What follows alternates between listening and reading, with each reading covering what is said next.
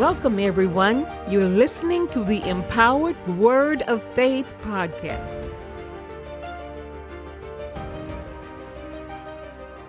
Good evening, everyone. This is Evangelist Alfreda Lockett Evans, and I'm from Full Gospel Holy Temple Church in Dallas, Texas. Tonight's podcast is the 8th lesson learned from the Miracles of Elisha, a series. The title of this podcast is Miraculous Utterances, Numbers 1 and 2. Miraculous Utterance number 1. A measure of fine flour for a shekel is found in 2 Kings 7 and 1 through 2. Following Elisha's single-handed capture of the Syrian army and their release, which is found in lesson number 6, Israel fell upon hard times. The king of Syria besieged Samaria again, creating severe famine for the Israelites. And that's explained in lesson number 7. Cannibalism occurred, and the people ate unclean animals such as asses' heads and doves' dung. Moses predicted behavior such as this if the people went into sin back in Leviticus 26 and 29, and it came to pass just as he said it would. That 29th verse says, "And ye shall eat the flesh of your sons, and the flesh of your daughters shall ye eat." The king of Israel was very distressed by the cannibalism and starvation in Samaria. As is often the case in which ungodly men blame the godly for their troubles, this ungodly king became angry at Elisha, blaming him for the problems in Israel. He even sent a messenger to kill Elisha because of the troubles in Samaria. But Elisha sat in his house with the elders, and God spoke to him concerning the messenger that was coming to murder him. Elisha told the elders to catch and hold the messenger, preserving Elisha's own life. At this time, God sent a word through Elisha that changed the plight of the entire city. That miraculous utterance is found in 2 Kings 7 and 1 through 2. And this is how it reads. Then Elisha said, "Hear ye the word of the Lord. Thus saith the Lord, tomorrow about this time shall a measure of fine flour be sold for a shekel, and 2 measures of barley for a shekel, in the gate of Samaria." Then a Lord on whose hand the king leaned answered the man of God and said, "Behold, if the Lord would make windows in heaven, might this thing be?" And he said, "Behold, thou shalt see it with thine eyes, but shall not eat thereof." Following this utterance of Elisha, the circumstances in Israel were changed within less than 24 hours. The Syrians abandoned their tents, their horses, their donkeys, and their fine foods. 4 leprous men, that story is told in lesson number 6. It was miracle number 26, confusion of the Syrians. 4 leprous men returned to inform the Israelites of their fortune. The famine ended, and the people were fed. The man whom the king sent to kill Elisha, according to Dake's annotated study Bible, was the very individual who was responsible for tending the gate to the city. And that means that he was also the man that spoke words of unbelief when Elisha prophesied that plenty would come. It was to this man that Elisha spoke the infamous words, "Behold, thou shalt see it with thine eyes, but shalt not eat thereof." Just as Elisha prophesied, that man died without tasting a bite of the food. The fulfillment of that prophecy is found in 2 Kings 7 and 17. And this is how that scripture reads. And the king appointed the Lord on whose hand he leaned to have the charge of the gate, And the people trode upon him in the gate, and he died, as the man of God had said, who spake when the king came down to him. There were 4 lessons that I learned from this particular segment of scripture.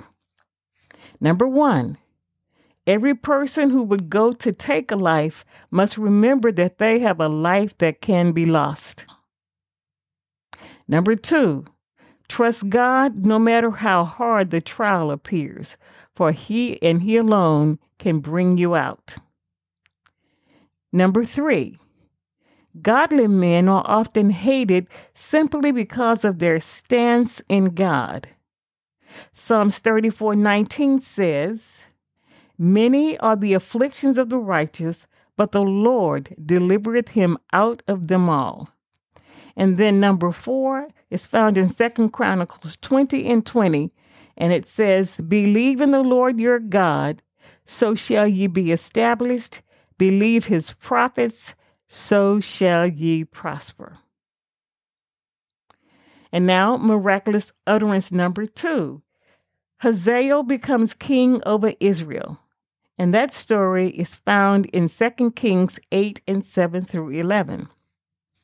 Ben-Hadad, king of Syria, became ill and sent Hazael to Elisha with gifts, asking if he would recover from his illness.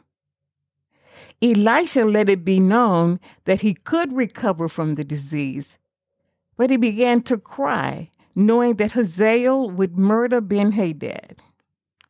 Elisha's greatest sorrow, however, was related to the intensely evil things that Hazael would ultimately do against Israel when he became the king of Syria. Hazael was unaware of the depth of the evil in his own heart. However, he immediately went home, and what did he do? He murdered King Ben-Hadad, eventually doing all of the evil against Israel that Elisha said he would do. Let's read verses 7-11 in 2 Kings chapter 8. Verse 7, Elisha went to Damascus, and Ben-Hadad, the king of Aram, was ill. When the king was told, "The man of God has come all the way up here," he said to Hazael, "Take a gift with you and go to meet the man of God. Consult the Lord through him and ask, 'Will I recover from this illness?'" Hazael went to Elisha, taking with him as a gift 40 camel loads of all the finest wares of Damascus. He went in and stood before him and said, "Your son Ben-Hadad, king of Aram, has sent me to ask, will I recover from this illness?" Elisha answered, "Go and say to him, you will certainly recover. Nevertheless, the Lord has revealed to me that he will in fact die." He stared at him with a fixed gaze until Hazael was embarrassed. Then the man of God began to weep. And the prophet begins to weep, expressing his pain over what he sees Hazael do to Israel once he becomes king. "Why is my Lord weeping?" asked Hazael. "Because I know the harm you will do to the Israelites," he answered. "You will set fire to their fortified places, kill their young men with the sword, dash their little children to the ground, and rip open their pregnant women." Now Hazael doubts that he will do all the evil things that Elisha proclaims that were to come to pass. When he learned from Elisha that he would become the king of Syria, however, he immediately went back and he murdered King Ben-Hadad, putting Elisha's prophecy into motion. Let's read verses 13-15 in the 8th chapter of 2 Kings. Hazael said, "How could your servant, a mere dog, accomplish such a feat? The Lord has shown me that you will become king of Aram," answered Elisha. Then Hazael left Elisha and returned to his master. When Ben-Hadad asked, "What did Elisha say to you?" Hazael replied, "He told me that you would certainly recover." But the next day, he took a thick cloth, soaked it in water, and spread it over the king's face so that he died. Then Hazael succeeded him as king. Now, bear in mind, Elisha said that he was not going to die of that disease, but he knew he was going to die. So here is the lesson learned from those miraculous prophetic words. We often think we are better people than we are, but what we have to know is without Christ in our lives, we are all depraved. 1 Samuel 16:7 says, "But man looks on the outward appearance, but God looks at the heart." Just as Hazael did not believe that he was capable of the evil deeds that Elisha knew that he would later perform, we, without Christ, can also sink into unimaginable sinful lows.